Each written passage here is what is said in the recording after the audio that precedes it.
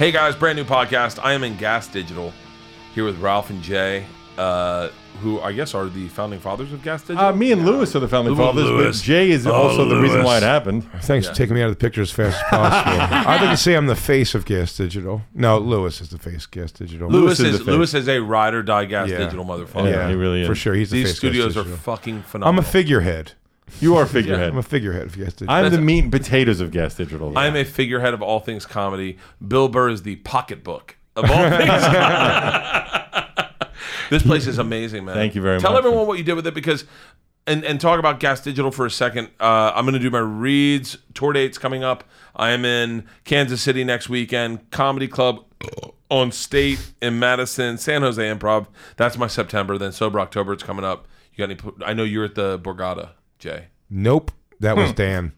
No, that was you. Last night we were drunk, and you go, I'm at the Borgata. Nope, not the Borgata. I'm at I can hold on. You ready for this, you motherfucker? You ready for this? Yeah. I'm gonna call you out on your own bullshit. Fair. I got a video of you last night drunk saying you're at the Borgata. Oh, that would I be think I great. was drunk last night, by the You way. were. Oh, the Mohegan Sun. I'm sorry. You're the I am doing Mohegan Sun. I'm doing Mohegan Sun. That would have been so and I'm great, doing, though. and I'm doing first week in November. I'm doing Minneapolis, Minnesota House Comedy with possibly Dave Smith will be with me on that. Oh, that's I'm cool. from Minneapolis. I'll Yeah? tell my friends. Are you really? yeah. That's why your skin's so good. Originally, I'm in LA now, but Tell everyone who you are. I'm August McLaughlin, the creator of Girl Boner. Go Boner. Girl boner. Yes. Oh, Go Boner is so up my Go alley. Boner is good too. Girl Girl boner. Boner. Go Girl Boners.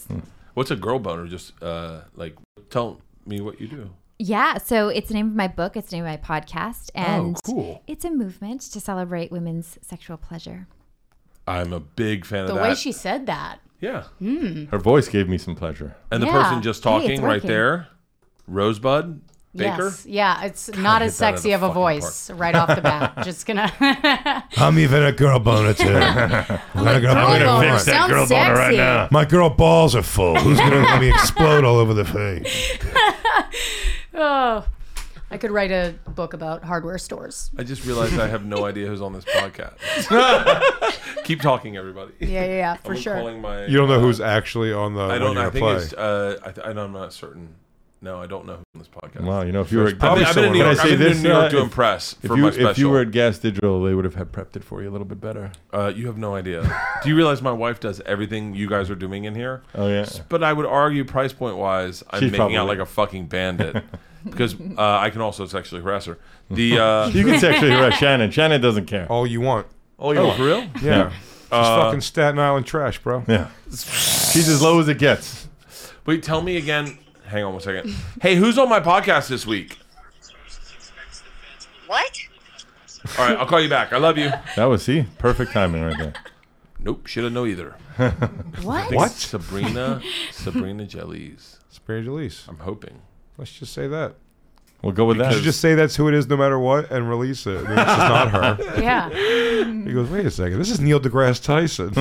I've been doing the bonfire every single night, and I'm not lying. It might be my favorite show in the world to do. Oh, thank that's you, great. man. I love it so much. What do you think price point we could make for the bonfire if it moved over to Gas Digital? That's not possible, I don't think, because they're like a Comedy Central property. They Yeah. spell It'd be- bonfire. It'd be different if it was a if it was a Sirius XM property. I think there might be Oh, something there. you could lure us away from Yeah, but as Sirius a XM Comedy money Central in a property, it's heartbeat. harder to do.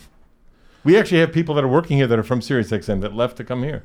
For real? For Yeah. real. Did That's they very bring true. to sponsors like Blue Apron? No, we Good brought Blue Apron segue. sponsors already. Dude, you guys use Blue Apron? We had Blue Apron as a Yeah. sponsor for about a year. Yeah. Oh, let's enjoy a read together. You know the copy. How much do you love a company like Blue Apron? Straight delivery service, fresh goods. Am I right? Yeah, really fresh food, really good deal where I don't think you could buy it cheaper on your own. You can't. Pre-measured. Pre-measured. Pre-measured. And I'll just suggest that it's under $10 per person. Yes, it is. And do you think you can make a meal in 45 minutes or less? Oh, absolutely. With Blue With Apron, Blue you Apron, can. yeah. Blue Apron, they really are fucking phenomenal. My family, this is my, now you're a girl boner person. Mm-hmm. This is my read for this always. Blue Apron's logline should be, "This is how you don't raise whores."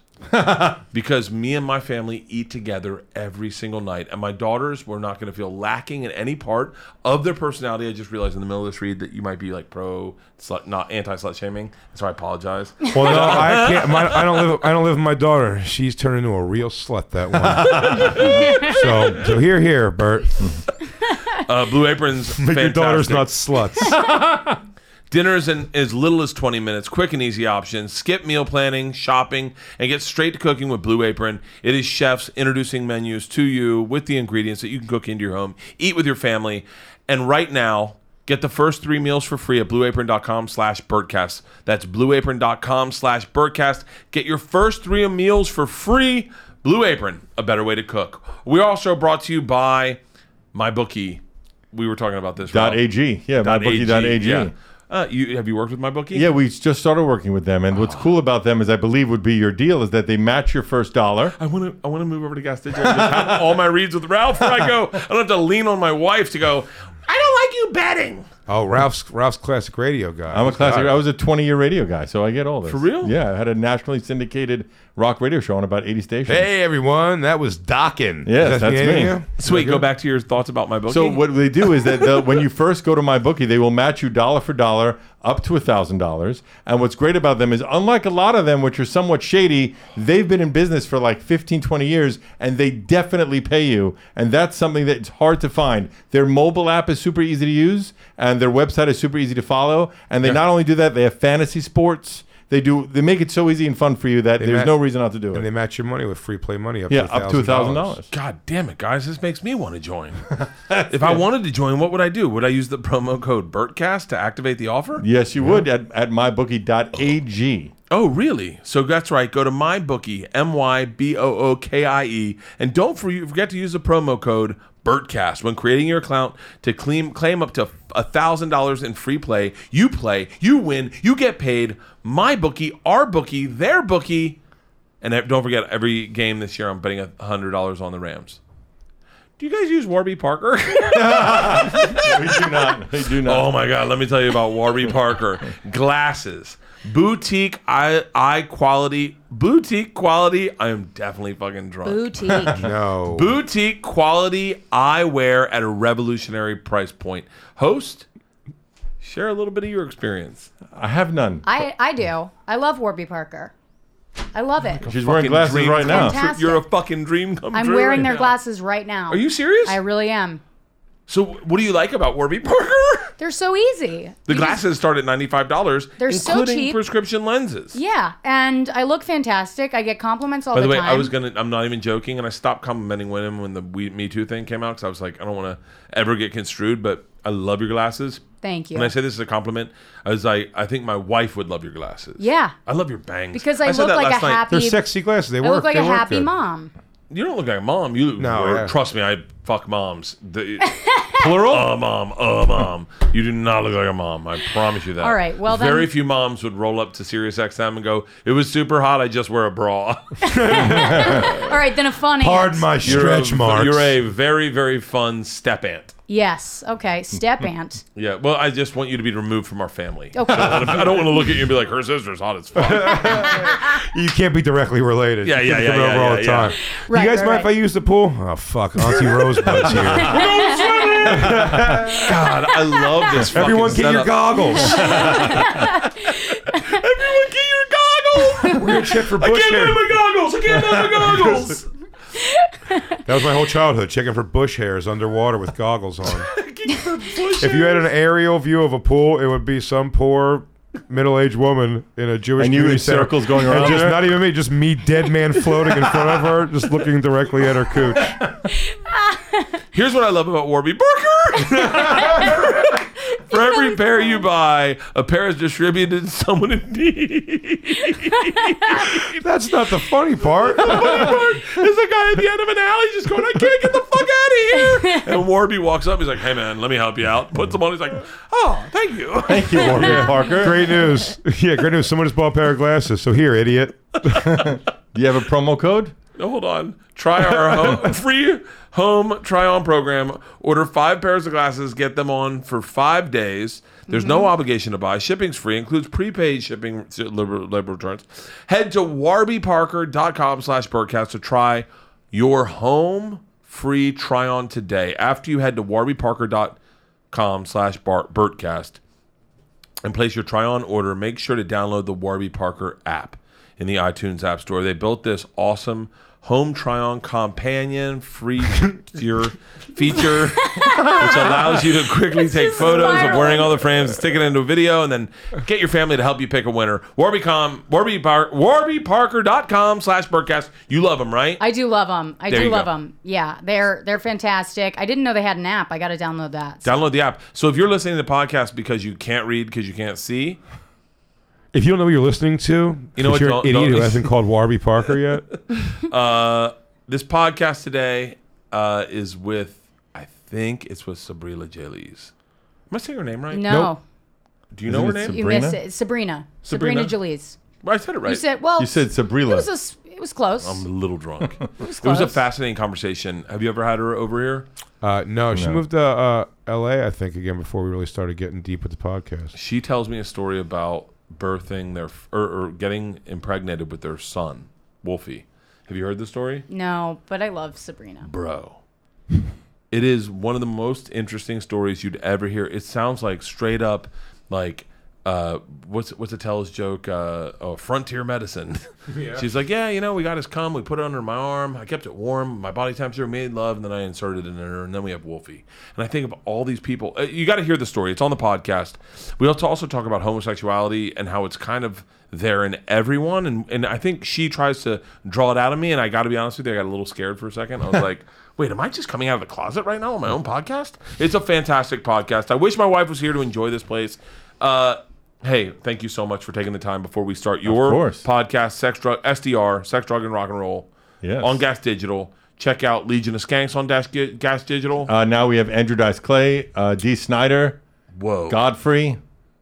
That was a hilarious way to call out those 3 things, though. Dice Clay, D. Snyder, Godfrey. I'm glad this is a good cross promotion. Well, thank you. Everybody, ladies and gentlemen, this week's podcast, Sabrina Jalees.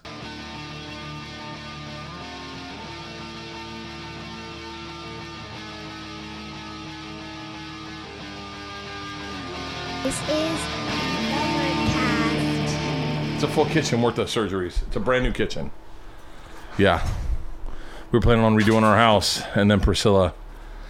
What happened to Priscilla? Apparently Hitler was really wrong about purebreds. Yeah, if only Hitler knew how much They're off now, Halston. how much Hitler would have to pay in surgeries. Yeah, white people would be like they'd be like Forget it. English bulldogs. We wouldn't be able to breathe. We'd be like,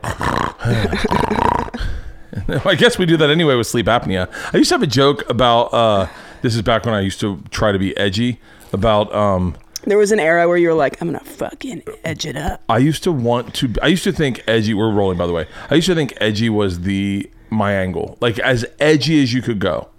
So like I would take big swings, like real, especially on the road where it didn't count. This is, mind you, this is before cell phones. This is before vlogs or blogs. So you could really, You'd be so cooked. you could, I would be fucking destroyed. If people have video of the shit I would say, one of the jokes I had, which I don't mind saying because I think it used to get a laugh from black people. I go, I'm all about stereotypes. I'm about brand new stereotypes that no one knows about yet. Like finding one that isn't out yet. Like I go, you want to hear a brand new stereotype about black people? And I'm nervous for you. Yeah, and I go, black people, not all, not some of you, all of you. And I go, and I would always point to a black person and go, tell me if I'm wrong. Black people have the ability to fall asleep anywhere. And it's so fucking true. Black guys can fall No asleep way. on planes. You get on a plane, it looks like a Stephen King novel. Black people are asleep before takeoff.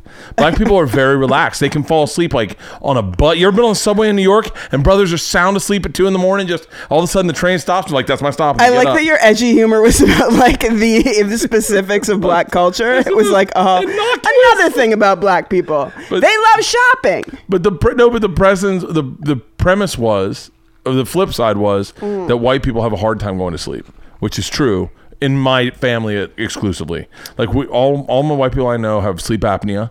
They have maybe it's just like karmically the past is just like ghosts of white people's colonization keep you awake. This is why I wanted, because I do sleep easier than my wife who's white. Wait, what are you? You're like, I'm half Pakistani, half Swiss. You didn't know this? Just no, I knew that, but I couldn't. You did know this? Yeah, I think I talked to you about that in Vegas. Yeah, we had such a fun time in Vegas. That's back when you could say to someone like, "Hey, what are you?" It was like a year ago. I know. Things have changed in a fucking year. I think you can say, what are you? Look, I'm here to say everybody can be chiller than we think we can be. I know that there is like this hysteria in the comedy community of like, everybody's coming after us. And it's like, no, but we are just people that are constantly critical. Our job is to come up with angles and to fish out of water things. And now there's like every dum-dum has a platform to do the same. And it's like, fine. You know, some person online, I mean, I shouldn't even talk about this because it like stokes the crazy, you know? Yeah. But some person online like wrote me that I was erasing bisexuality because in my Netflix 15 minutes, my favorite part of the thing is when I say, can anyone here say that they're 100% straight? And this is in Atlanta and nobody claps. And it's like this amazing moment where I'm talking about sexual fluidity and it feels like, oh my God, this resonated. And someone's take on that was that I was like erasing bisexuality, which I just like, I can't even wrap my mind around how that works, but it's like, fine. I mean, cool. That's your tweet, you know, that's your take. So it's not that I can't say that. It's just that no matter what you say, someone's going to have a take on your take and it's going to be much more visible than it was in the past. Yeah. I'm obsessed with the, like, I started following this woman because of the Montreal shakedown with Southern Mama. Oh my God, I was there. I was in Montreal, so I was. Okay, let's take this real slow. Okay. I want you to pretend like you're making love to me, and I want you, and we're both on ecstasy, and we don't have to go anywhere tomorrow. Pass the water. All right, I'm grinding these jaws, bopping around. I love how much I can tell that you love gossip as much as I love gossip. I mean, who doesn't love gossip? I mean, this is the other thing about racial generalizations. There's just some things that, I mean, the sleeping thing, that's different, but like... Edgy Bert could be like, you know what Asians love? Gossip. You wouldn't think about it. It's like everybody's horny for secrets. Yeah. So I was in the pool the afternoon of the Vanity Fair. So just to set it up for the crowd. I mean, your crowd is like comedy people, right? But still, I kind of covered it, but I didn't know. I literally just was like, I basically watched Amanda Seales on Instagram. That's it. Okay. So what happened was, Vanity Fair puts out this like 10 comics to watch list. They announce it at Just for Laughs, and then everybody that's on the list is on a panel in the afternoon and then performs at a show at night. At the panel, I went swimming with Joel Kim Booster, who is one of the comics, and he's like, oh my God, there's this like internet dude. He's like, we like Google imaged him. He's like this, he's got like flat ironed long hair. He's like, whatever. I don't want to make any judgments. Just his name is Darren Knight, and he was one of the comics. And he does this character called Southern Mama. And backstage, Dulce Sloan, very funny comic, and like very strong woman, does not have time for your shit. I've known Dulce for a while. I love Dulce. Yes. So that guy's manager goes up to Dulce and is like, you know, how many followers do you have? And she's like, nah, I don't have time for you. And he's like, but seriously, like you should be making internet content. She's like, I'm on TV. I don't want to talk to you. And which is just like, don't you wish you could be that rude? You know, just like shut conversations down. Yeah. I'm just like so Canadian and being like, well, content, tell me more. I just talked to my therapist about this. I think the reason I love my wife is because she's indifferent about me. Like anyone who is indifferent about me. My wife is also sort of like if we ever talked about like opening up our marriage, she's like, oh, whatever. And I'm like, no, I can't. Yeah. I'm that same way. But like part of that is just the confidence of knowing that I wouldn't run away. Oh my God. Maybe we married the same type of person. We should go on a double date sometime. I would love that. I've already thought about having you guys over to have your kid in the pool. Oh my God. I would love to put Wolfie in the pool. Oh. Okay. So Dulce has no time. Then flat ironed Darren White. I just don't know why I'm like stuck on the flat iron, but just like picture flat ironing your hair. I used to. It's so hot, and it's just so hot already in the summer that like for a man who hasn't been pressured to do so, to just be like la-da-dee, la-da-da, but then also be like, I'm Southern, I'm straight, and I don't want. So his thing was, his whole thing at Just for Laughs at the panel, first I'll finish the Dulce thing. He goes up to her and he's like, you shouldn't be rude just because you're on TV. And she's like, what? Why are you talking to me? And on the panel, both on the panel in the afternoon and at night at the show, he's like talking about how comedy, there's no place in comedy for talking about race, for talking about sexuality. Comedy is about jokes, and that's how they do it in the South. And just this like, you know, in the panel, apparently he was just like, had this like bravado, like he was like the #1 comic. Does he not bomb at his showcase to the point where the industry is booing? Wow. I talked to Alonzo Bowden about it, who's been to like every Just for Laughs since forever, and he's like, "This Back is when it was just this, French." Yeah, yes. He was just doing physical comedy. So he was like, "That's like the worst bomb I've ever heard of in the That's history a of the big festival." statement. That when the industry is booing you, and then he like threw all the other comics under the bus by being like, you know, there's no place in comedy again for race and talking about being gay, and it's like, honey, there is something way deeper going on inside of you, and I promise you the other comics on this show are not the issue. And Chris Redd, who is an amazing, sweet, generous, very, very nice sweetie, person. sweetie, he, I mean, the fact that Chris Redd was mad at this guy, like there's a video that Amanda Seales posted of Chris Redd being like, what, just because you bombed, you want to take this whole, like, this is a special show for these comics, and you want to act like you're the god of comedy while you're bombing? Good God. Anyways, internet comedy and stand-up comedy, not a great mix. No, it's not the same thing, and not to take away from people who are doing very well. Like one person doesn't dictate the whole thing, but like, what's the girl's name? Amanda Sings. Miranda. Miranda Sings. Yeah. Miranda Sings has huge shows. Yeah, it doesn't her mean fans love her. Everyone that does internet things is a nightmare, but I think I'll tell you what. I'll tell you what. Amanda Sings, and I don't mean any disrespect for her, but Amanda Sings could not go. Still are not saying her name. Is it Miranda Sings? I think it's Miranda. It's Miranda Sings. You're right. Okay. I'm sorry. Miranda Sings could not go up at the store and follow Bill Burr and do very well. Not like you By and the way, me. I can't. Not like you and me, baby. Yeah. But our duo could. Suck it, Bill Burr. Why would I say Bill Burr? I take Bill on the road. He's like, I'm fucking such an idiot. It's like an arbitrary, like Miranda could not pilot a ship. But yeah, it's a very different thing, and likewise for us, it's very hard to do internet comedy. Like, I don't know. It's just different things. It's different muscle. Things, and yeah. And there's, I guess, something to like the isolation of creating something on your own and then putting it out there and having this amazing, huge positive response gives you that like started from the bottom, now I'm here sort of ego. And certainly, I think we've both been doing stand-up for a very long time. Ego is like... Definitely good comedy. It's an interesting thing because it's like you need a certain amount of like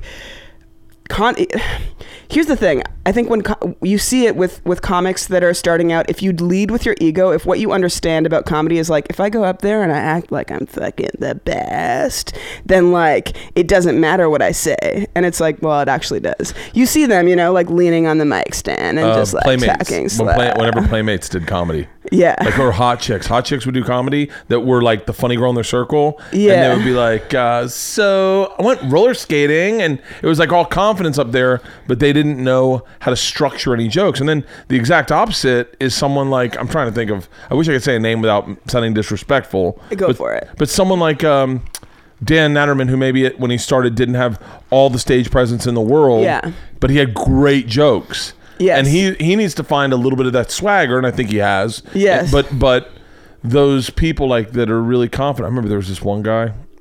This was one of my favorite moments in comedy. This happened 20 years ago. There was this guy who was fucking yoked from like Staten Island. Flat ironed hair? And he goes, no. Short, muscles, barbed wire tattoo, like fucking sleeveless shirt. And his whole act was like this. your mama will probably like look at me and go, this is a bad boy, but I'm not a bad boy. I'm a good guy, you know? I like that. And it was all about how what a great guy he was. What a great guy he was. I'm so nice. I love everybody. I got friends from across the spectrum. That's the thing, is you look at me and you think one thing, and then someone goes, I remember someone going, do you live in Chelsea? And he just goes, no, Spicks and Faggots live in Chelsea. And then he just goes back to his character. And I'm like, it's so wild. This facade you put up just disappeared in an instant. I mean, it happens like now with men speaking on the Me Too movement on stage. You can see it often. I don't want to name any names, but it's like there's a lot of dudes doing material of like, I get it, you know, and everyone has to touch on things that are socially relevant so that you're like, I'm here in society, I'm with you, I'm connected. But like you see them like have this take of like, yeah, but you know, it's guys, just stop being such monsters. And then later in their act, it's like they don't see, but they're like, yeah, when I was fucking this bitch and then I don't call her and I'm just smack her. I mean, this is like obviously not word for, I'm trying to not convey the person's experience. act. Yes, exactly. It's very I'm sidestepping, but it's interesting how, here's the thing, in comedy I think the most important thing is it takes you out of the experience when you realize that a comic is not self-aware, which is why, you know, we can fall into the trap of like someone shakes their keys or something and we're like, we want to comment on it. Yeah. We want to show that we're there. With the whole like bravado of it though, my favorite so I started in Toronto and then I moved to New York and then like had to like restart, do open mics and stuff. And my favorite character at the open mic was the dude who was like aware in the wrong way of why a joke didn't work. Like he'd be like, you know, I went to Starbucks, ordered a coffee, right? And the lady gave me the wrong drink. So I was like, suck my dick. No one laughs. And he's like, oh, guess no one drinks coffee here. It's like coffee. Yeah, babe. Oh, that's exactly what's wrong. If none of you my drink God, coffee. I want that to be a bit. I was signing up for health insurance the other day. Yeah. And this guy was like, oh, hello, how are you doing? I go, like, hey, fuck you. Becky, huh? Yeah. No one gets insurance here? Well, what? Yeah, you're going to regret that when you break something. Yeah. Oh, that's so funny. Oh, so wait, when you, I have so much I want to talk to you about. I want to talk to you about inclusivity. I want to talk about the phrase "stay in your lane." I want to talk about the Me Too thing. I want to talk about Nanette. Cool. What I also want to talk about is how you got here, because I follow your Instagram stories. You seem so very happy. There's two people who I genuinely, when you have a story come up that I smile like randomly. It's you and Fortune Feimster. Fortune Feimster. She's living her best life. She's living her best life. Yeah. I saw her the other day at an airport, and I just went up and hugged her. I was like, "You make me so happy." Like, and she was like, "Really?" Like, didn't even see it, and I was like, "Are you serious?" I mean, this soundbite should be part of the "It Gets Better" movement. Is that Bert Kreischer's favorite stories of happiness are two lesbian stories? Oh yeah, I would say this like 5 years ago. Yeah. I would say I don't really see stuff like that. Like, meaning I don't look at someone's sexuality first. I don't look at someone's color first. I can't say that now just because I don't know if I do or I don't. And you get called on stuff so quickly. Everything shapes a person. Yeah. Like, to me, it's like interesting to talk to you because you're like daddy, straight, white, cis dude. Yeah. Like, you bring a different perspective. I loved hanging out with you in Vegas, and to say that like I don't recognize the things that make you you is like, well, that's not. Yeah, I guess. I think it's like it's fun to be. I mean, going back to if we were rolling when you were talking about Hitler wanting pure breeds and how many surgeries your dog had. Yeah. I think that we all get richer from connecting with like different voices, obviously. I think so, but I feel like there is this major movement of stay in your lane. Like, don't like. Well, the stay in your lane is just like, don't embarrass yourself. I mean, if you, personally for me, like if you're a dude talking about the Me Too movement, then talk about it genuinely. Don't talk about it as if it's like, you know, I've been ahead of this shit all along. Because what's actually happening, and I feel, from watching Shauna be the pregnant one, I've had the experience of being like the daddy, you know, like the patriarchy in the matriarchy. Yeah. And there is like something that it's easy to fall into traps of being like kind of a monster about things because you don't know someone else's experience. Like I was like in a lift with Shauna when she was super pregnant, and I was like stoned and drunk and like philosophizing, and I actually said to her, I was like, babe, this is the easiest pregnancy ever. You know, like think about it. Our baby's about to pop out in like weeks, right? It's here right now. We don't have to change it. We don't have to feed it. Our baby's here, but it's like so easy. And she was like, I want to push you out of this moving car. You are a nightmare. But I said that too to my wife. yeah, and it's like, but you only know your experience. Yeah. Like I have a joke in the special about Shauna walking around the house 8 months pregnant being like, can you believe I'm 150 pounds? And I'm like, bitch, that's my goal weight. That's been my goal weight. What does it feel like? Just flying, drifting down a hill?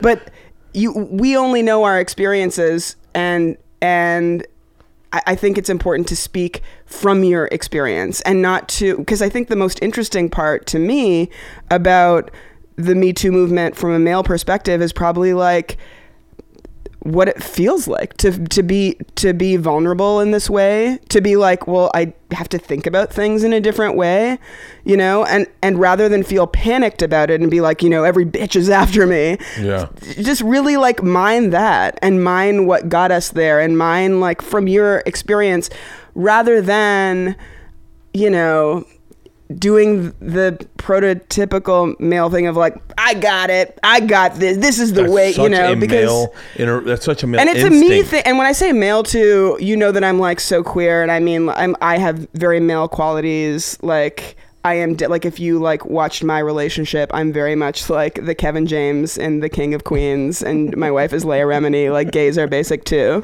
but like, you know, I think that vulnerability and authenticity it's obvious that those things are actually what, to me, that's what I connect with when I'm watching people on stage. When I'm watching you tell a story on stage, it's like connecting with what you actually feel like rather than watching someone reach for like the definition and this is the way it goes, you know? I've had a hard time watching a lot of stand-up because I feel like so many people are taking this like social approach to it. Like, let me explain this to you. And I part of me goes, I would rather hear your experience in that. Like yes. how it interacted with you.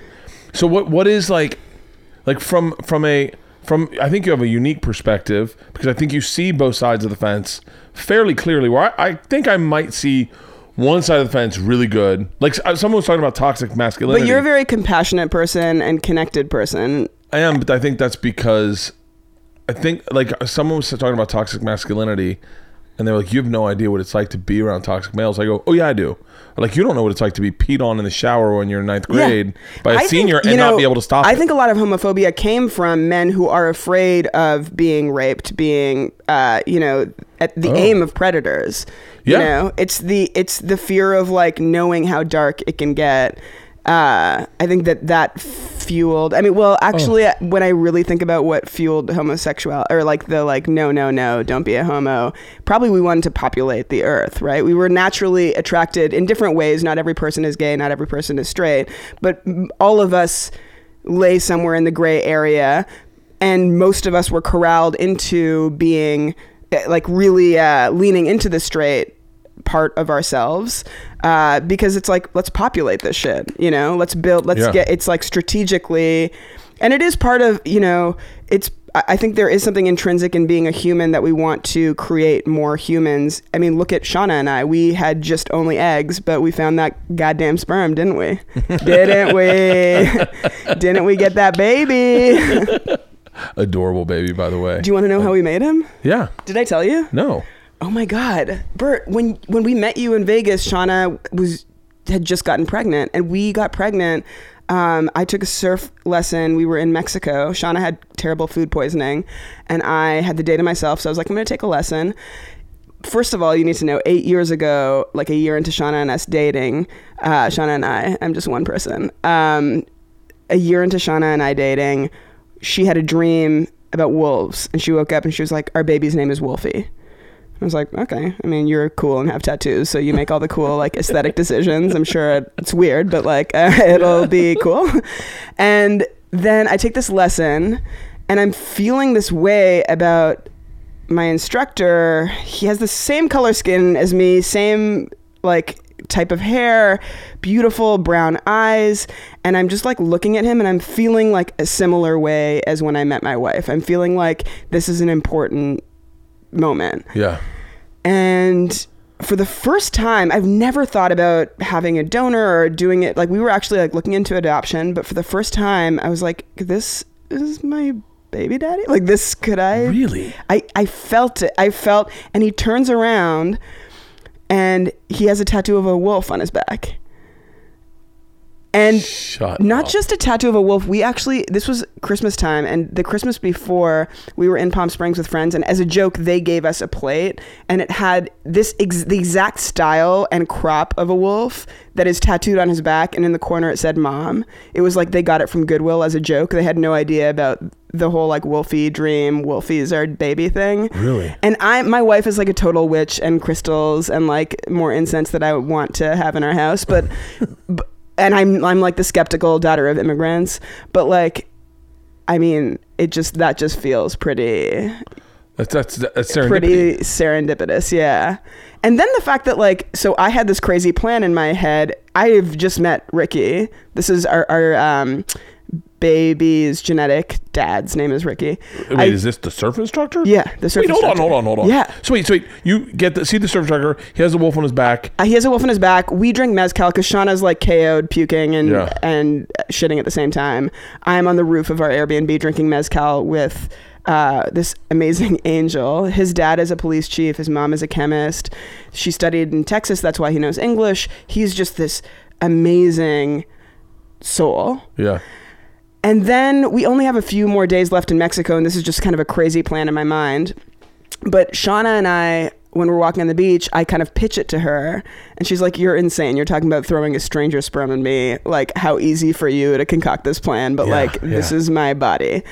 We happen to be walking by the beach where his like surf tent is, and he happens to be there. They have like a quick exchange. Hi, nice to meet you. Maybe we'll just hang out later. And as we're walking away, Shauna's like, you can ask him. So, okay. Which is why, like... So wait. So then... We've never talked about doing this with anyone. So then we have like this amazing, like we end up, So then I take a second surf lesson, which wasn't supposed to happen because we were supposed to go deep sea fishing, but the ocean was too rocky. Because Wolfie was like making the ocean too rocky so that we... so that the Wolfie universe is like, bitch, you're staying on shore! So we take the second... And oh my God, we are leaving the place like with all these beers that we were going to bring on the boat. Bummer. We're not going to get on the boat. And Ricky walks up past us with a surfboard. He's about to teach a lesson. And I'm like, hey, can I take a lesson after this one? And he's like, yeah, sure. I'm available. And Shauna's like, okay, yeah. I mean, like, I don't know how you're going to ask him or but I take this lesson, and in the water, it is a lot like surfing where I'm like waiting for the right moment. And this is a feeling that I had when I met Shauna too, where I just knew that this was like a very important person. And it was like the Eminem song where it's like, sweaty mom spaghetti, like you only got one shot. Like, this is like, you got to land the ollie. So I'm waiting for the right wave conversationally, and surf instructing, like, it's not like you're both on surfboards. He's like holding the board and you're just like looking at each other.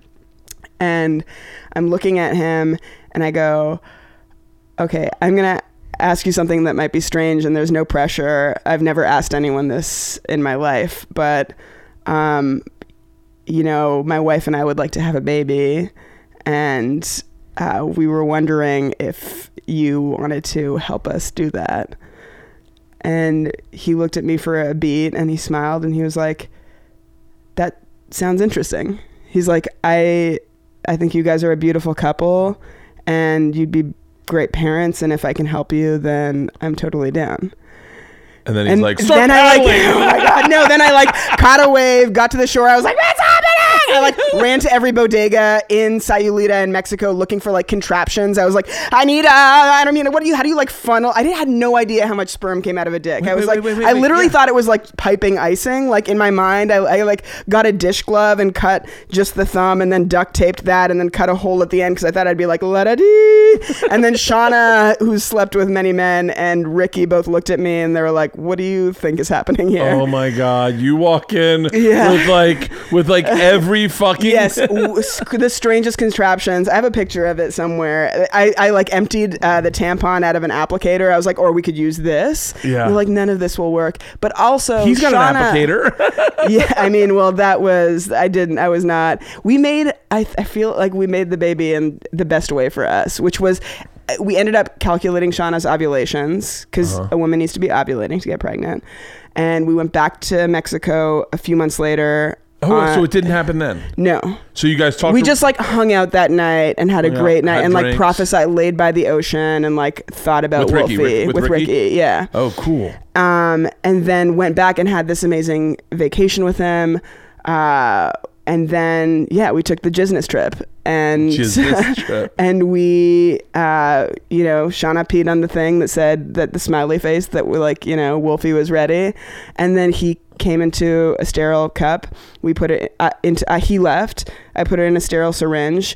Sperm is so resilient. It's like terrifying for straight people, but know this, that sperm can stay alive for 5 hours in like a warm place. God. So I put it in my in the syringe in my armpit. Shauna and I made love. I put it inside of her and, we made the baby the way the Lord intended. Are you, that works? First try. It worked. Oh, is that not incredible? And Shauna's 38. I mean, we were so ready to be like, just like on this journey with him. Yeah. And we still, I mean, now like we are on this epic journey with him. He's like part of our family. I mean, he's very much like he's living his life. He's got this beautiful girlfriend. They're traveling around Mexico, but they're coming to visit us in November. And I think, I mean, like, the intention is that he is certainly in Wolfie's life as much as he can or wants to be, but is not a parent. Not a parent, not day in, day out, but like almost like an uncle. Yeah, like I mean, whatever. He's like whatever Papa wants, Ricky, really, I guess. Yeah, I think it's just, to me, I always thought it was going to be so hard to have a baby, and there's like the stigma around like the queer ways that you have a baby, because I think in the past, like everything that was different was a secret. Mm-hmm. Oh my God, he's adopted. Oh my God, his dad. Yeah, everything was a secret. And that, like, the whispering around things is what makes it uncomfortable and feel jarring and strange. And the reality is we are all different, and there's no secret about how we made Wolfie. I want to actually like draw a book, like a book on like, basically like the story beats of how we found Wolfie, how Wolfie came into our life. It's so crazy that worked, because I've known people that have had such a hard time getting pregnant doing it the regular way. Yes. That's amazing. I think it's just like, as the amazing thing is like, as gay people, you always know it's not going to happen some conventional way. So you don't feel entitled to some result. Like for instance, like for our second child, we'd like to have a second child. There's an option where we have another child with Ricky, if that is in the cards, Yeah. There's an option where we adopt.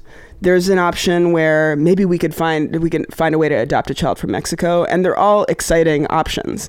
And I think that I think it actually is counterproductive when you're trying to have a baby to envision one like myopically conventional way. I think that it puts stress on the body, it puts stress on the process, and you're right, because straight people think we're gonna have a kid, and then it's either that or, oh my God, we can't have a kid. What's next? As opposed to the way you look at it is like, well, almost this is the wrong word to use in this conversation.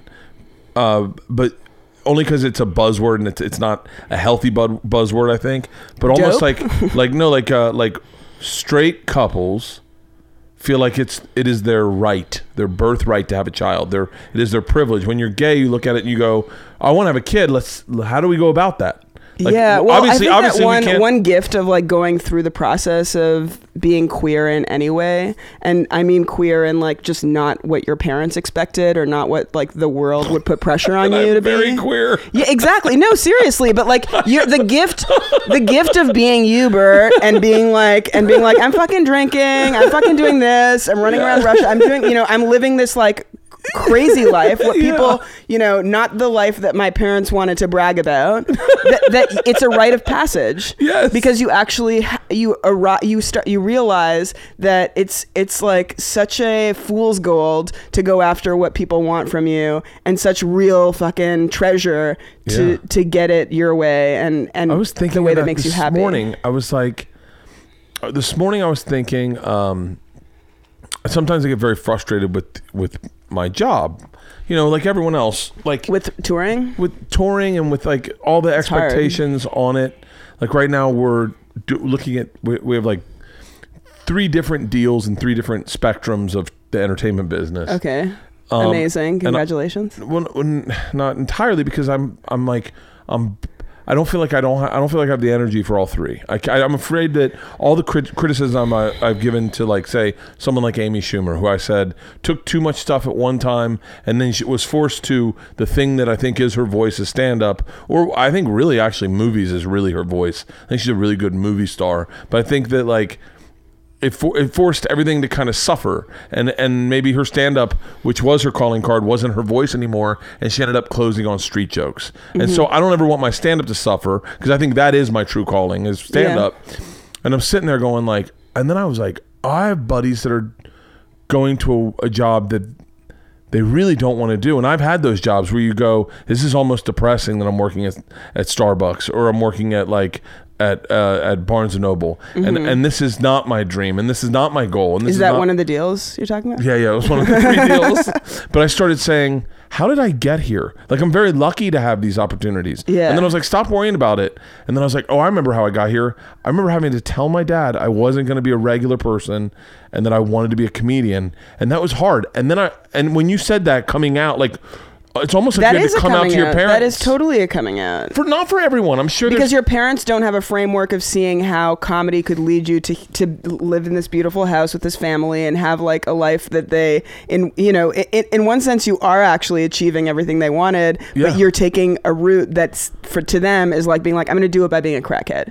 And then I look at like, say, Wolfie's path will be I think it'll be a lot smoother than, say, the children that I know now that have gay parents that are of age. So I think that was. I mean, Wolfie right out of the gate has to be strong and unique in himself, and that's a gift, I think. I think it's like a total. My daughters have a gay parent in the fact that, and a queer parent. I say that in the frame you use it, because they have a parent who takes naked pictures of them, puts them on Instagram, and then promotes his tour dates, and all their friends. Not of them. Of me. Okay. I'm like, oh, that came out wrong. Someone please don't isolate that.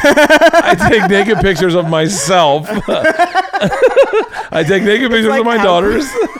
It's like the nightmare of what the right side of this country thinks queer conversations. I want to talk to you about the guy that just got fired from all his jobs too. By the way, which one is that? I don't know the guy. I just saw you post about him today. Oh, Alex Jones. Yeah, I want to hear. What a weird guy. But let's put a pin in that. But my daughters have to live with a parent that is living outside the box and doing things differently, and his frame of what and he be finds, proud of that, and not succumb to like, because so much of childhood is like, I'm normal. It's like the first oxygen chamber that as a human, while you're being socialized, that you've got to like stabilize into, is just normalcy. I remember when the beginning of my comedy career was my shedding of my shame of being brown, of being Pakistani, because I started stand-up months after 9/11, and it was a reaction to me suppressing for so long, not talking about my Muslim Pakistani family because I was scared to be judged. And I was a tennis teacher at the time, and there was this like moment where these kids were picking up balls, and this girl said I could hear their conversation, and this like 8-year-old girl was saying to the boys, like, my mom told me who did it, like who knocked down the towers. It was the Pakis. And I'm like, I'm here. I'm here. I'm this Pakistani person that could be a representative of like not a terrorist, but I'm too chicken shit. I'm like playing like I'm Puerto Rican or something to like avoid being judged, and it's so stupid. It's counterproductive. So the beginning of my career was very much a reaction to that and talking about race. And then ironically, I had to learn that again when I realized I was gay, because I didn't come out on stage. I came out on stage last, after I told my parents, after I told my friends. When did you come out? When did you know you were I gay? knew I was gay. Actually, I was at the Just for Laughs festival when I was 18, and I fell in love with one of the drivers. Really? Yeah. Lowbrow love. Wow. Wait, and you were performing?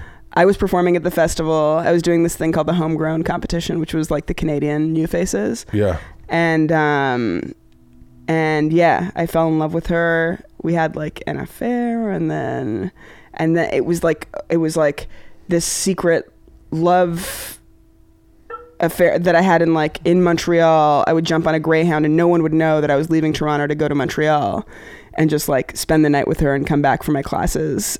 I was in college at the time. And I came out to my parents about a year into that when I was 19. And I came out to my friends a little bit like peppered around between 18 and 19. Was it black and white when you realized?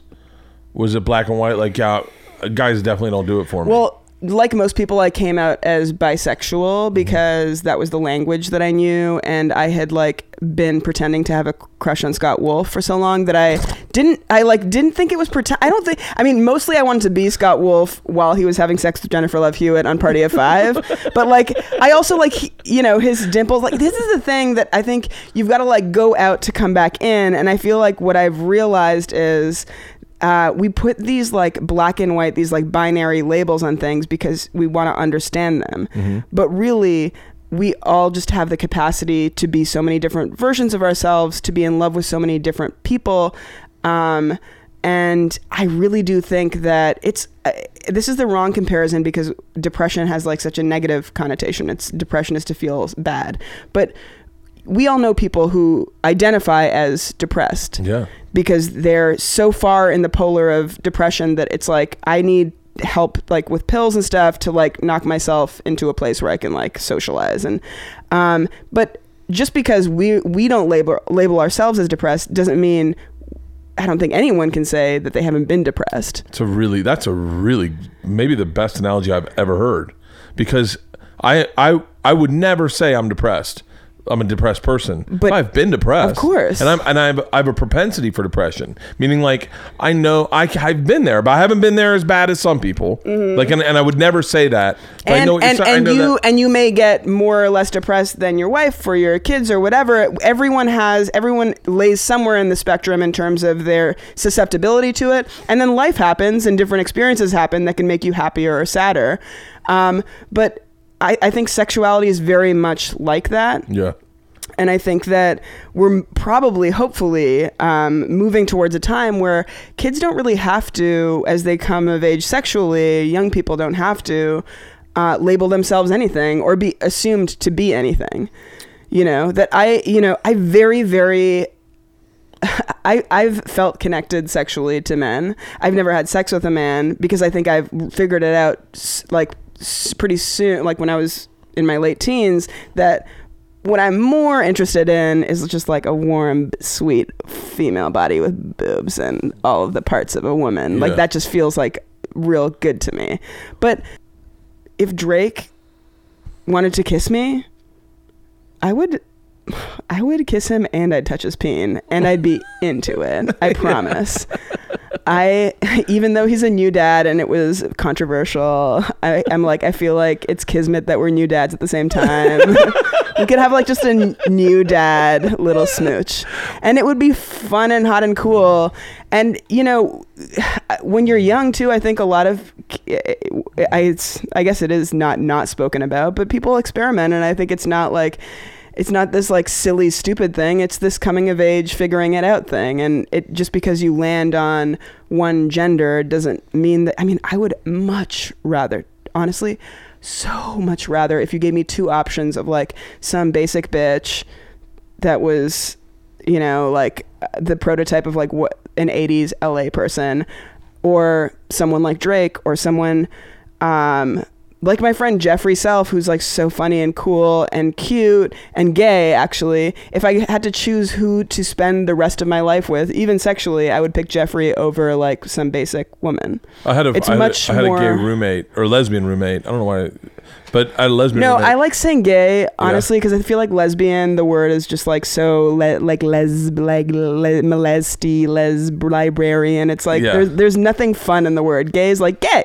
I had a gay roommate who's a chick, and she said to me, she's no longer I guess gay, I don't know, but she's no longer with women. Yeah, she said it's the person you fall in love with. She goes, I can't help it, I fell in love with this person. Yeah, and for her experience too, she probably lays really like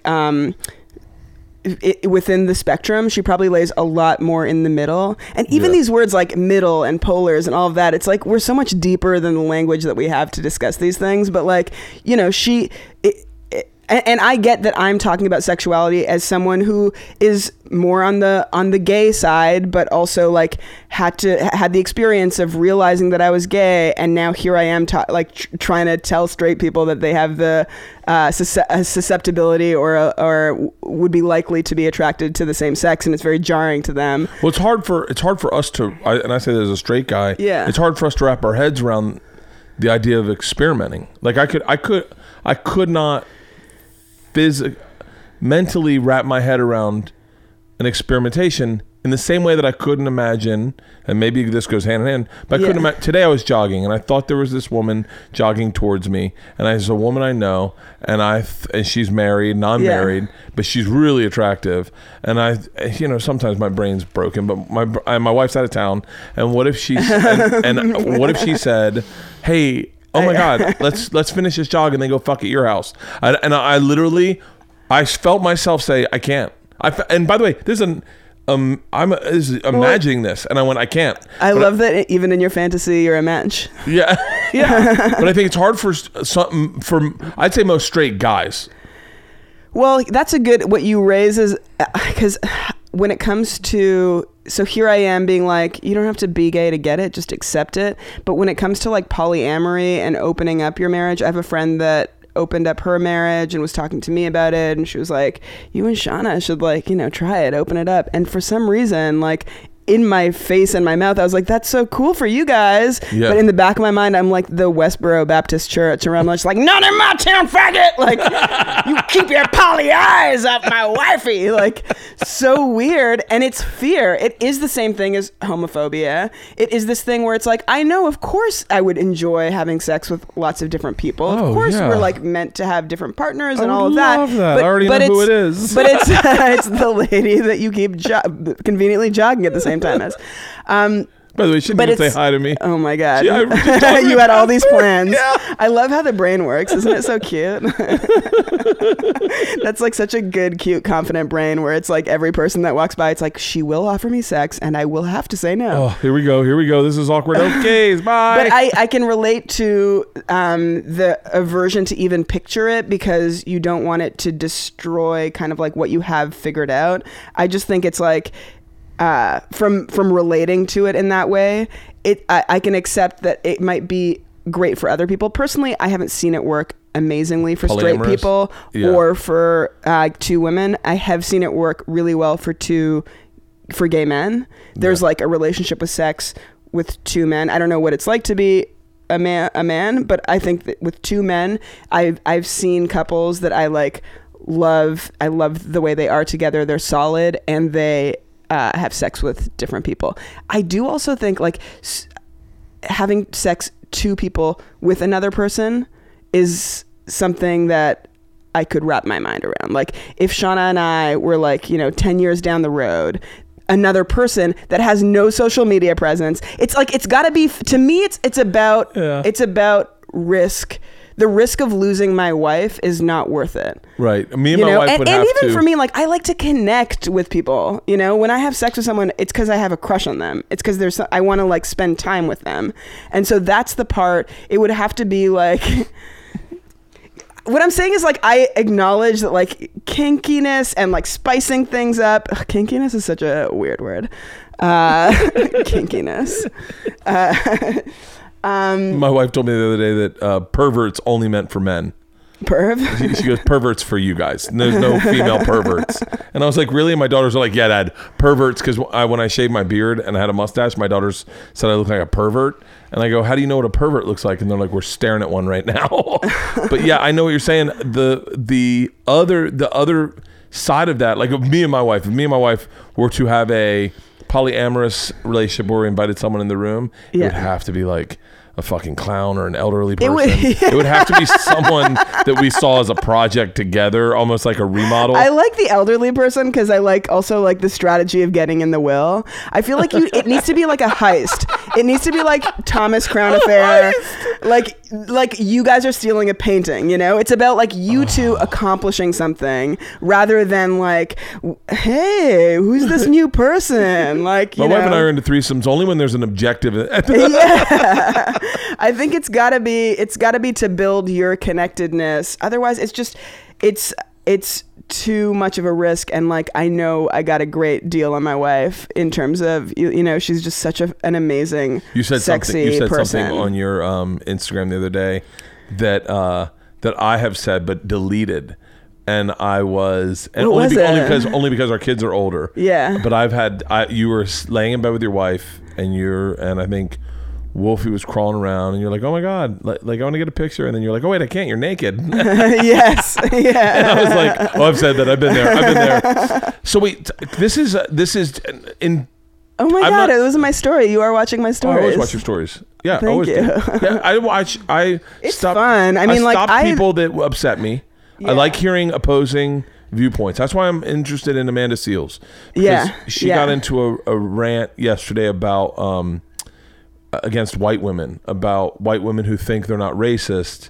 I'm not really certain, and I don't want to put words in her mouth because it's a trigger thing for like alt-right guys, but and I think what she was saying was right, but about how white women saying you need to love one another, we're all the same, and she's like, nah, bitch, we're not all the same. We have different cultures, we have different backgrounds, we have different stories. Yes, there is a thing. I think there is a thing where it's like when you're coming from a place of privilege, it's very easy to say like, here's how we all act in peace, and it's like, I mean, we all actually have much different experiences, and the Black experience is so complicated in this country and every country, and like there's two different ways. There's like the MLK way and there's the Black Panthers way, and I think you need both, and I think it's like so condescending to assume that like suggesting peace to someone is it's so the funny. answer. When there was a period when I would point out our differences on stage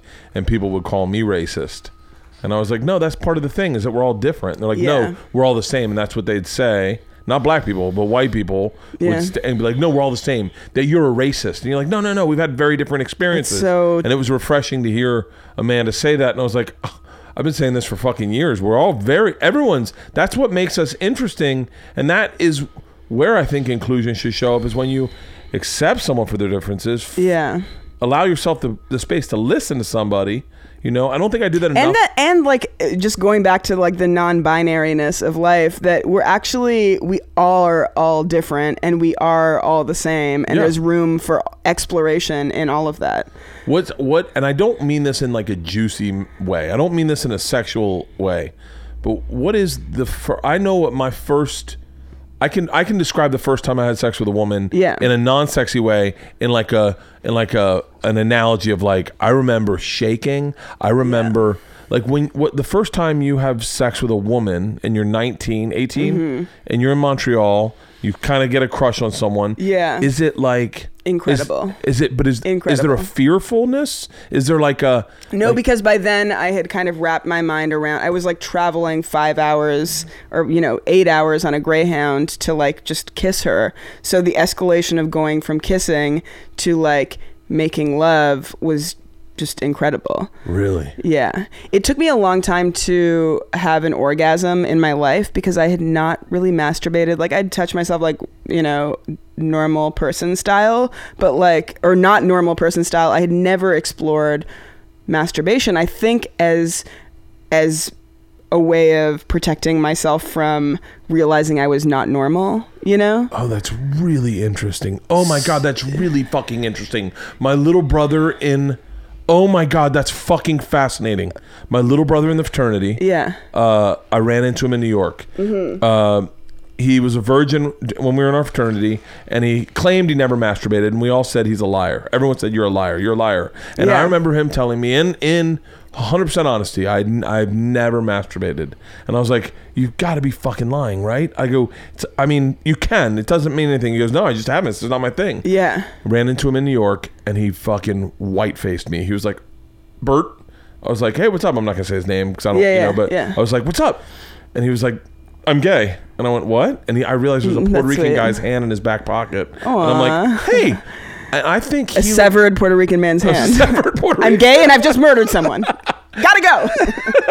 Hold his hand. But he goes, hold his hand.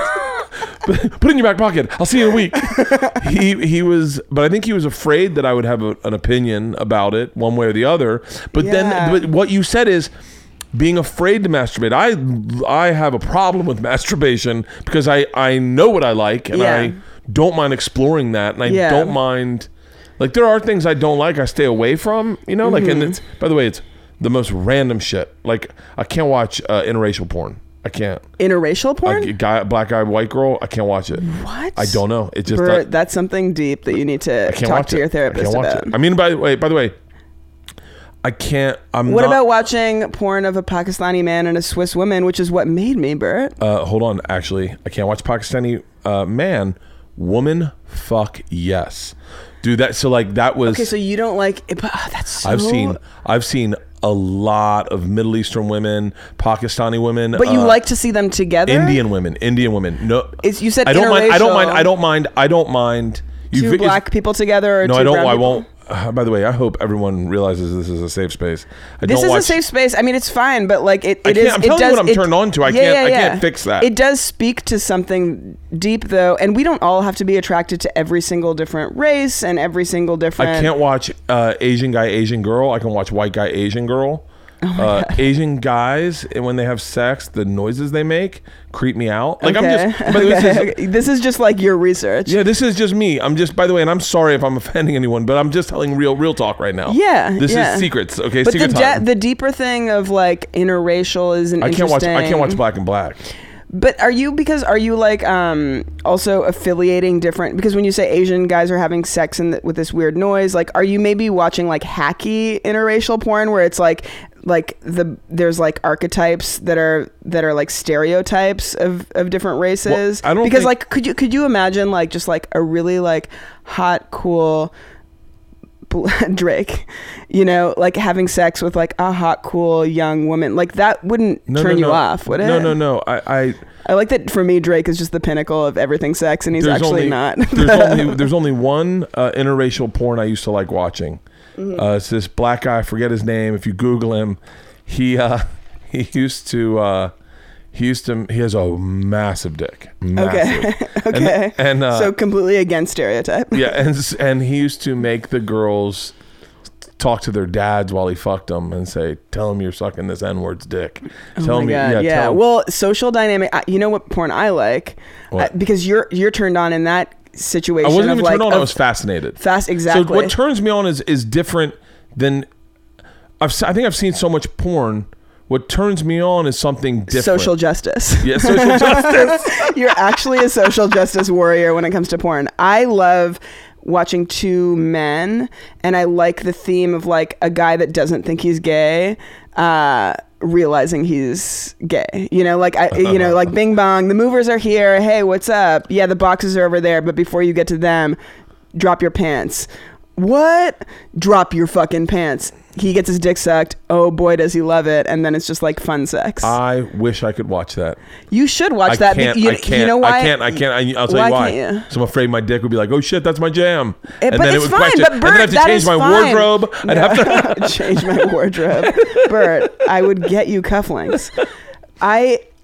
But Bert, I watch that and I'm not like, I'm gonna leave my wife for a gay man. No, I'm not afraid I'd leave my wife. To me, what is so sexy about it is the the like dropping of like gender and sexuality roles and assumptions. I also love, I think when two men are having sex in porn, there's nothing that bumps for me. Like when I watch women have sex in porn, I'm always thinking like, are they treated right? And like and generally it doesn't seem like they are. No. Even when it's two women, it's like these girls have the longest nails. Their pussies would be cut up if they were real lesbians. Like this doesn't feel real. With two men having sex on camera, I can often find a lot of realness. It's like when I watch someone on stage, I want to see people talking about things that I feel they're really connected to. I'm in on that. I'm in on realness. I saw gay porn. It's fine if you get hard from two men having. I mean, like it's not. By the way, hold on. Why is it not? I know that you're saying that, but I'm telling you what.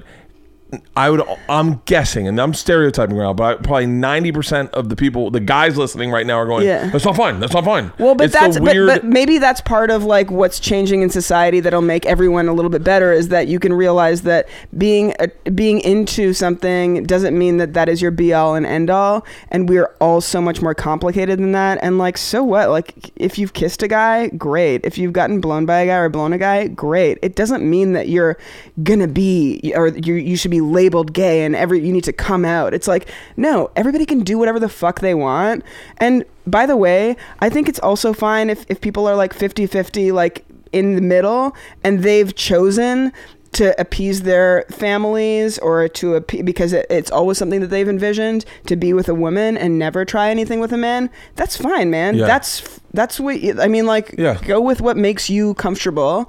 But we can all acknowledge that we're more complicated than society would make us believe in whenever I grew up in the 90s or whatever. It's like, I think I wish I used to have a joke about guys clicking on the thumb. The joke was I saw gay porn once for like 45 minutes. I'll tell you the story for real. Yeah. I was touring with Jay Moore. Yeah. He walked into my room and he bought a gay porn, and this is like 2002, and he starts laughing and he goes, "That's gonna come up on your bill," and we both start laughing and it plays. Yeah. And then we're like, and the first thing that happens is the guy fucks the other guy, but he does it. The one guy's laying on the guy's belly. Yeah. And it's like belly to back. Yeah. And I think neither of us had ever assumed that you could spoon fuck a dude, and both of us were like caught off guard. Yeah. And then we're watching and we're not talking, eating popcorn. And then the guy starts blowing the other guy, and both of us are like, holy fuck. And now it's like we're involuntarily, we're swallowing on, like just going like just involuntarily. And then he's like I gotta turn this off. I was like, I gotta turn it off too. But I think and the joke I used to make was, guys, ladies, you gotta step up your blowjob game. You're still playing JV basketball, and the gay guys are the Harlem Globetrotters. But like, you watch a gay guy blow a dude, and it's like he's brushing his teeth with it. He's fucking putting in work. Yeah, I think that men just in general are maybe from like what we expect from gender or whatever, men are much more able to go animalistic, or like it's I think it's so interesting that you were like, I don't want to watch it for that reason. Because I don't think that it like defines that like what we can find lots of different things sexy, and they aren't necessarily but there's also people who don't want to drink in the mornings. There's people who are like, I would never drink in the morning. Yeah, exactly. That's a great example. I like drinking in the mornings. Yeah. That's my favorite time to drink. Yeah. It's like early morning flight. Oh, fuck yeah. Yeah, what was the first thing that I said when I came to your house? Yeah, are you drinking?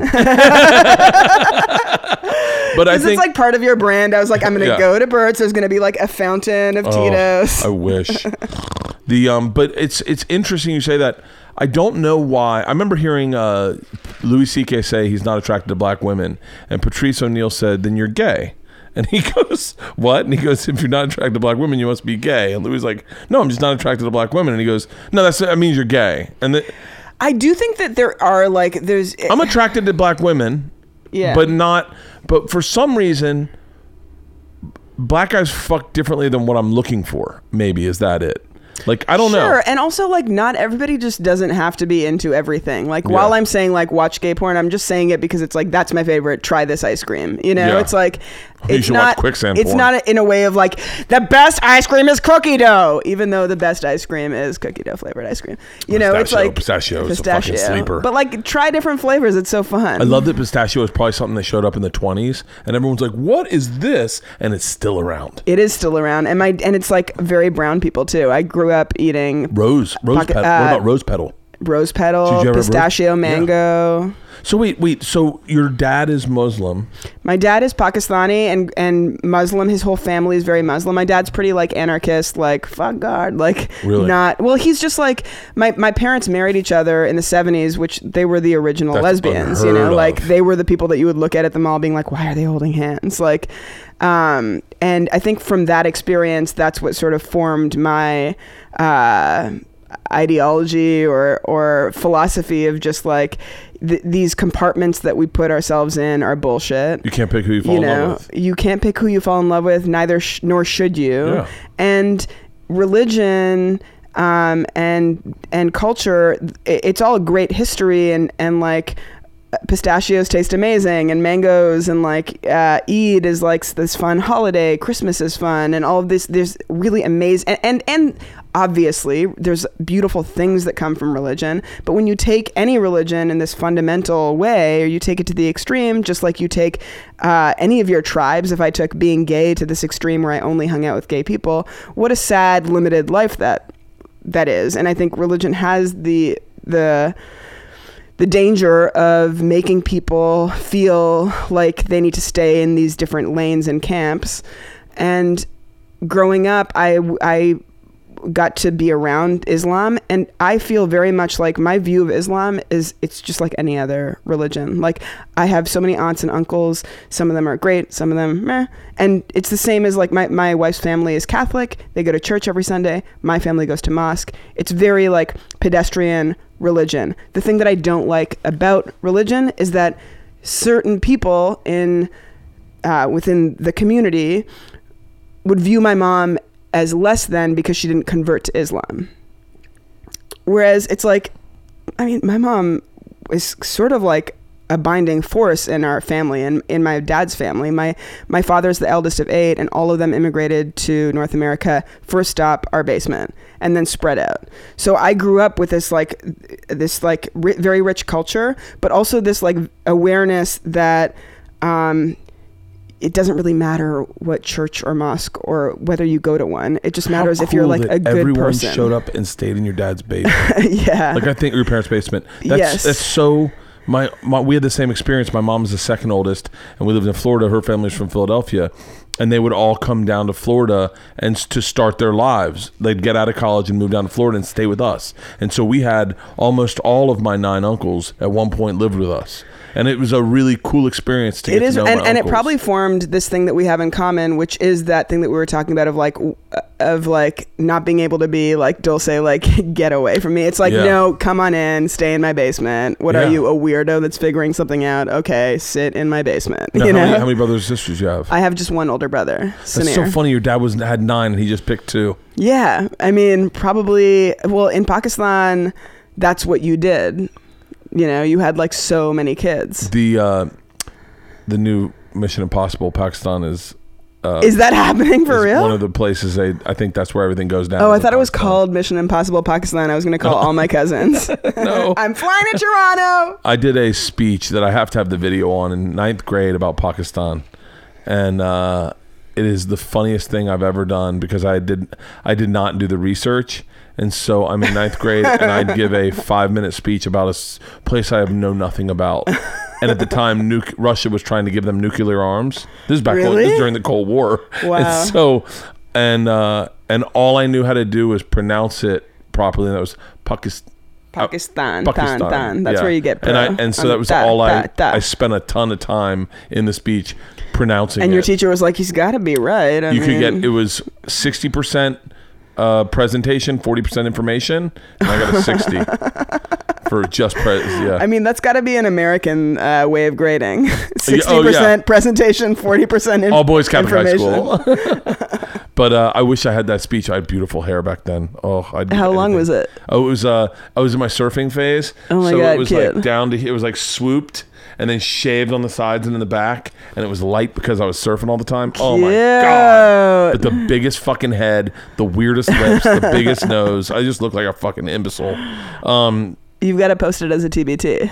I want to see this guy. I bet I could find that video and post it online. Of the Pakistan presentation? Yeah. Yeah, I'll put it in my story. I have all those speeches. I should post all my speeches. I was going to go get into debate because Sam Salario used to drive me to school. By the way, I don't think Sam. Do you have a problem? What's happening with Sam Salario? You said his name. I've been listening to. He introduced me to Susie and the Banshees, the Smiths, The Cure. Who's that? Sam Salario. I don't know. He was my senior big brother. So when we were freshmen, we got big brothers, and you got. Was he famous though? No.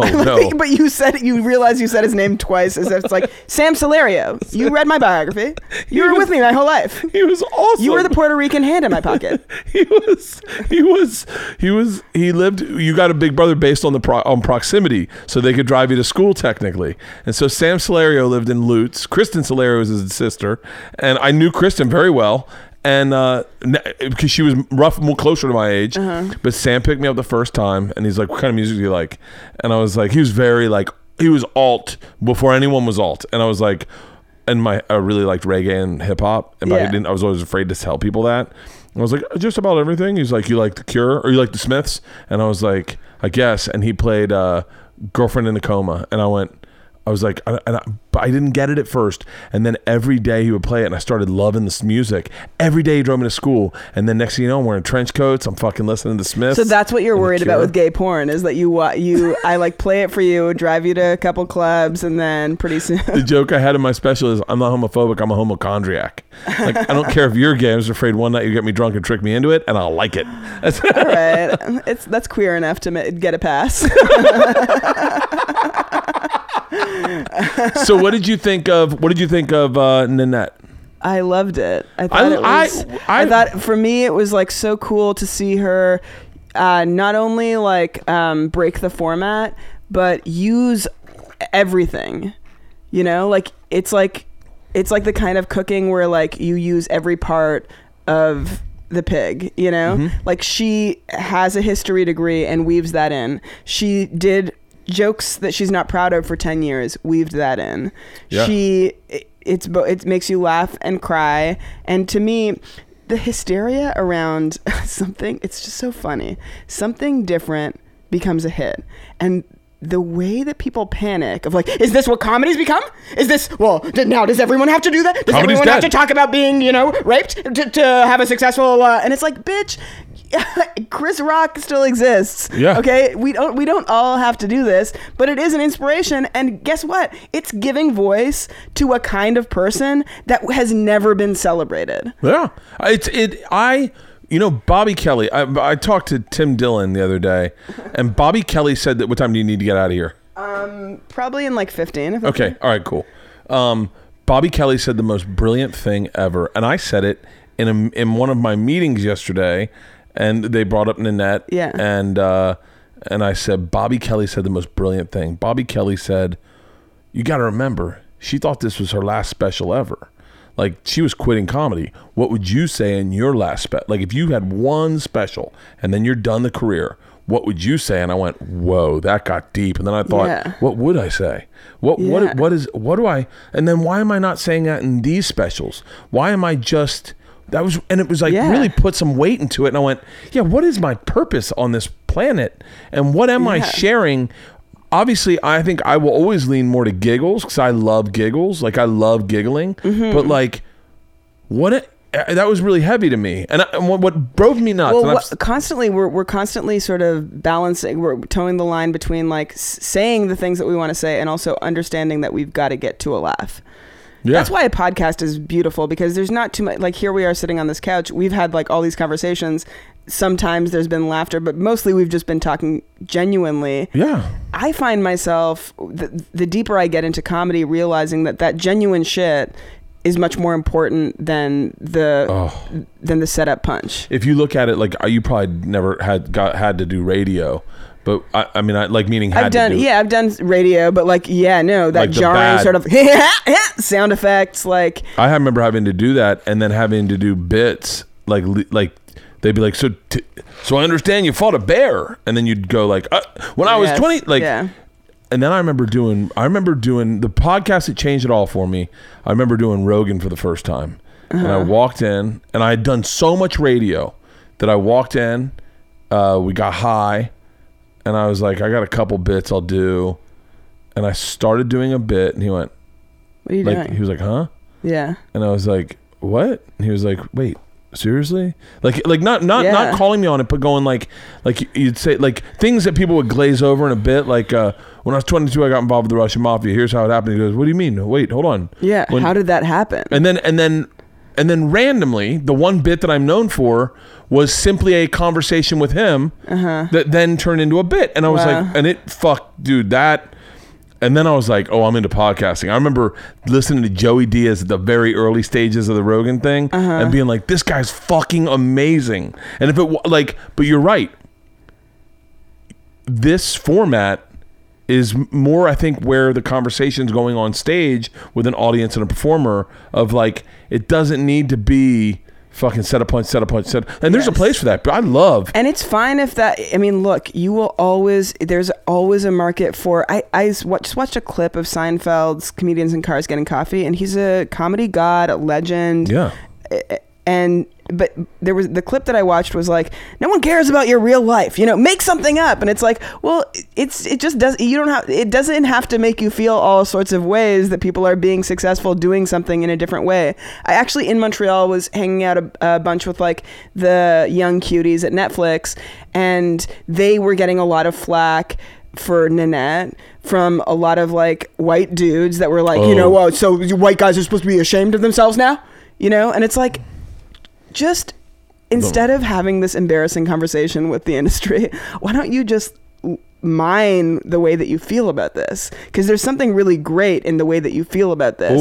Or how about listen to your own advice? And by the way, and I say this across the board, there's so many white guys, myself included in this. It never feels great to be like white guys because because of the fact that we're all different and all the same. Yeah, but it is. I get it. White guys have always said, bro, if you're offended, turn it off. Exactly. And then all of a sudden when Nanette came out, they wouldn't turn it off and they wanted to complain, just like all the complaints they've been getting at their shows. Yes. And I said, take your own advice. Just turn it off. It's not for you then. Like watch it. Like you can have opinions, just share them with your friends and be like, I don't know. But I definitely shared it with my friends. Me and my friends talked about it a lot. But we talked about it. We didn't fucking slam her. But we talked about it. What they were saying was they see stand-up comedy as a whole genre, format with lots of different genres. So the genre of this like deep sort of real and like takes twists and turns stand-up, Nanette kind of invents that. Nanette is now the beginning of you can do that. Yeah. I think that's great. I would argue. And the way Rogan does comedy, or the way Chris Rock does comedy, or Bill Burr, or the way Schumer, or whoever it is, it's like there are different ways of doing comedy, and there's space for all of it. We've never lived in a time where there's like more space. I got to give a shout out to what's her name, because like 2 weeks before Nanette came out, I'm fucking her name up on purpose right now. Amanda Sings? No. Carmen Electra, Cameron Esposito. Cameron Esposito. I was thinking Carmen Electra. Cameron Esposito. Her special came out for free. Yes. And all the proceeds went to a rape foundation. And I watched that and I thought that was great. And it was very different. And I liked it. You can like other shit. Yeah. It doesn't have to be the exact same. It may not be your favorite thing. Like I love Bill Burr. I love when he takes a subject that I expect me to disagree with what he's saying and he convinces me I'm wrong. Yeah. He does that all the time. I love it. Yeah. I love Rogan. I love his energy. I love the way he fucking will find something that I like where I go, God damn it, where I was right there. And then Yes. fucking Segura. I love all my friends. I love people that I'm not friends with. And you know what? Here's the thing: is like the people that you also see yourself in, you're always going to relate to more. I want Nanette's. And there's millions more like me that want a Nanette. That I want a Lisa Traeger. I want a Mae Martin. These are also happen to be my best friends. But like, it's fair for all of us to want to see ourselves in our heroes and feel connected and like we could be friends with all these people. And I'm glad that you feel. I'm glad that you feel that way. I'm glad that Bobby Kelly feels that way. And it's just, everyone does. We all. I mean, there's not one comic worth his weight in salt who didn't watch it and go. I think what people got most offended with was the idea that. I don't think she said this, but I think people were saying things that she wasn't saying, like comedy's now dead. She killed comedy, and she's not. I don't think she's saying that. As a stand-up comic, I think like her take on what it is to be a comedian is based on. I bristled a little bit because I'm like, well, I don't feel like when I'm making jokes about myself that I'm like. That is like this toxic relationship that I have with myself. But she, being from Tasmania, where she details like that it was like illegal to be gay. It's worse than Alabama, I guess. Yeah, it was fucking illegal to be gay. So she's speaking from her Sorry, experience. Alabama. Is Alabama out there? No, but hello, Alabama.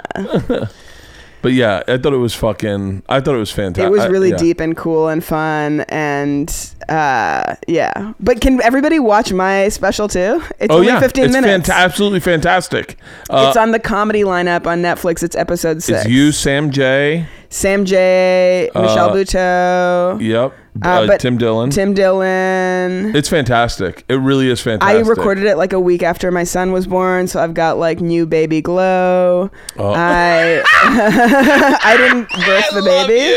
I've had the new baby glow of being like a daddy that went on a business trip a week after the baby was born. Oh, I remember those days. Yeah, collecting high fives for it, and it was so fun. And there was parts of the special that I like didn't remember. Like I did, like there was things. Isn't that fun to like record something and be like, oh, I like left little Easter egg surprises for myself. I told a joke about having daughters and taking them to the zoo on that special, Comfortably Dumb, that had happened that 2 days before. I was listening to that special yesterday. And the joke was my daughters took out a blind guy. Like my daughters knocked over a blind guy, and then my point was like, why would a blind guy go to a zoo? That's got to be really sad. The noises, like help, and the smells.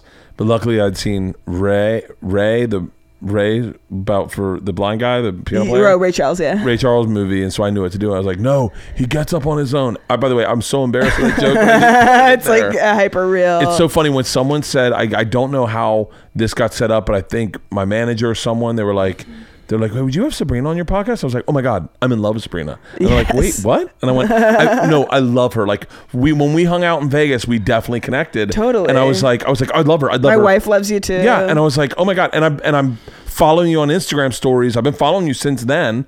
And so I've watched everything. And so I'm like, oh my God. Like I think I even said to my manager, I was thinking like maybe we'll do it on a Saturday and they could bring the baby over and they could go swimming. We should just do that. Yeah, but I would love to have you guys when we have a barbecue, because I invite people like Joey Diaz comes over every time. Awesome. And his daughter is fucking hilarious. Hilarious. But we'll have like a barbecue over here and have the families over. My daughters are like will be all over Wolfie. Awesome. I was listening to that special because I was getting jazzed about coming here. Comfortably Dumb. That's so cute. You got the set list there. That was my set list and my lucky eyelashes. You know what I liked? Your lucky eyelash. I was listening to it and it was playing like it was like shuffling. I think it's the intro to the special where you're like, "Hey, I'm Bert," and if you want to listen to this special, but one part of it was like, so if you're with your girl, like, go to the kitchen, get a couple beers, and like listen to the special, watch the special. I did do that. It is, but to me, I was thinking about it as I was driving. I was like, I mean, when did you record that? God damn it, I don't know. When I was 33, 34? Years ago. Probably 10 years ago, 11 years ago. 11 years ago. And it's like, you were like talking to the audience like it was a podcast. I was like, this is like his Nanette. It was like talking to like before the special starts, being like, hey, what's up? And then also being like, guy, go get your girl a couple of beers. It's like it was for like, but if you think about it being 10 years ago, it's like that was like ahead of its time. You were, you know, it's like it keeps evolving, like what we do with these things. Ari Shaffir. Fuck, that's crazy. I haven't thought about that special in forever. And when you say that, I remember recording that. I remember, hey guys, it's Bert Kreischer. Yeah. Listen, if you're married, you're gonna love it. It was like special. the precursor to your podcast. Good God. Well, I appreciate you doing this, and your Netflix set was fucking amazing. Thank you so much. I'm so happy for you. And if you don't follow her on Instagram, it's SabrinaJalees. Yes. I really do follow you. I can spell Amanda Seals too. I'm giving Amanda Seals so much shout outs. I mean, I represent her, so I'm happy. I win both ways. I love you. Thank you so much for doing this. Thank you so much for having me.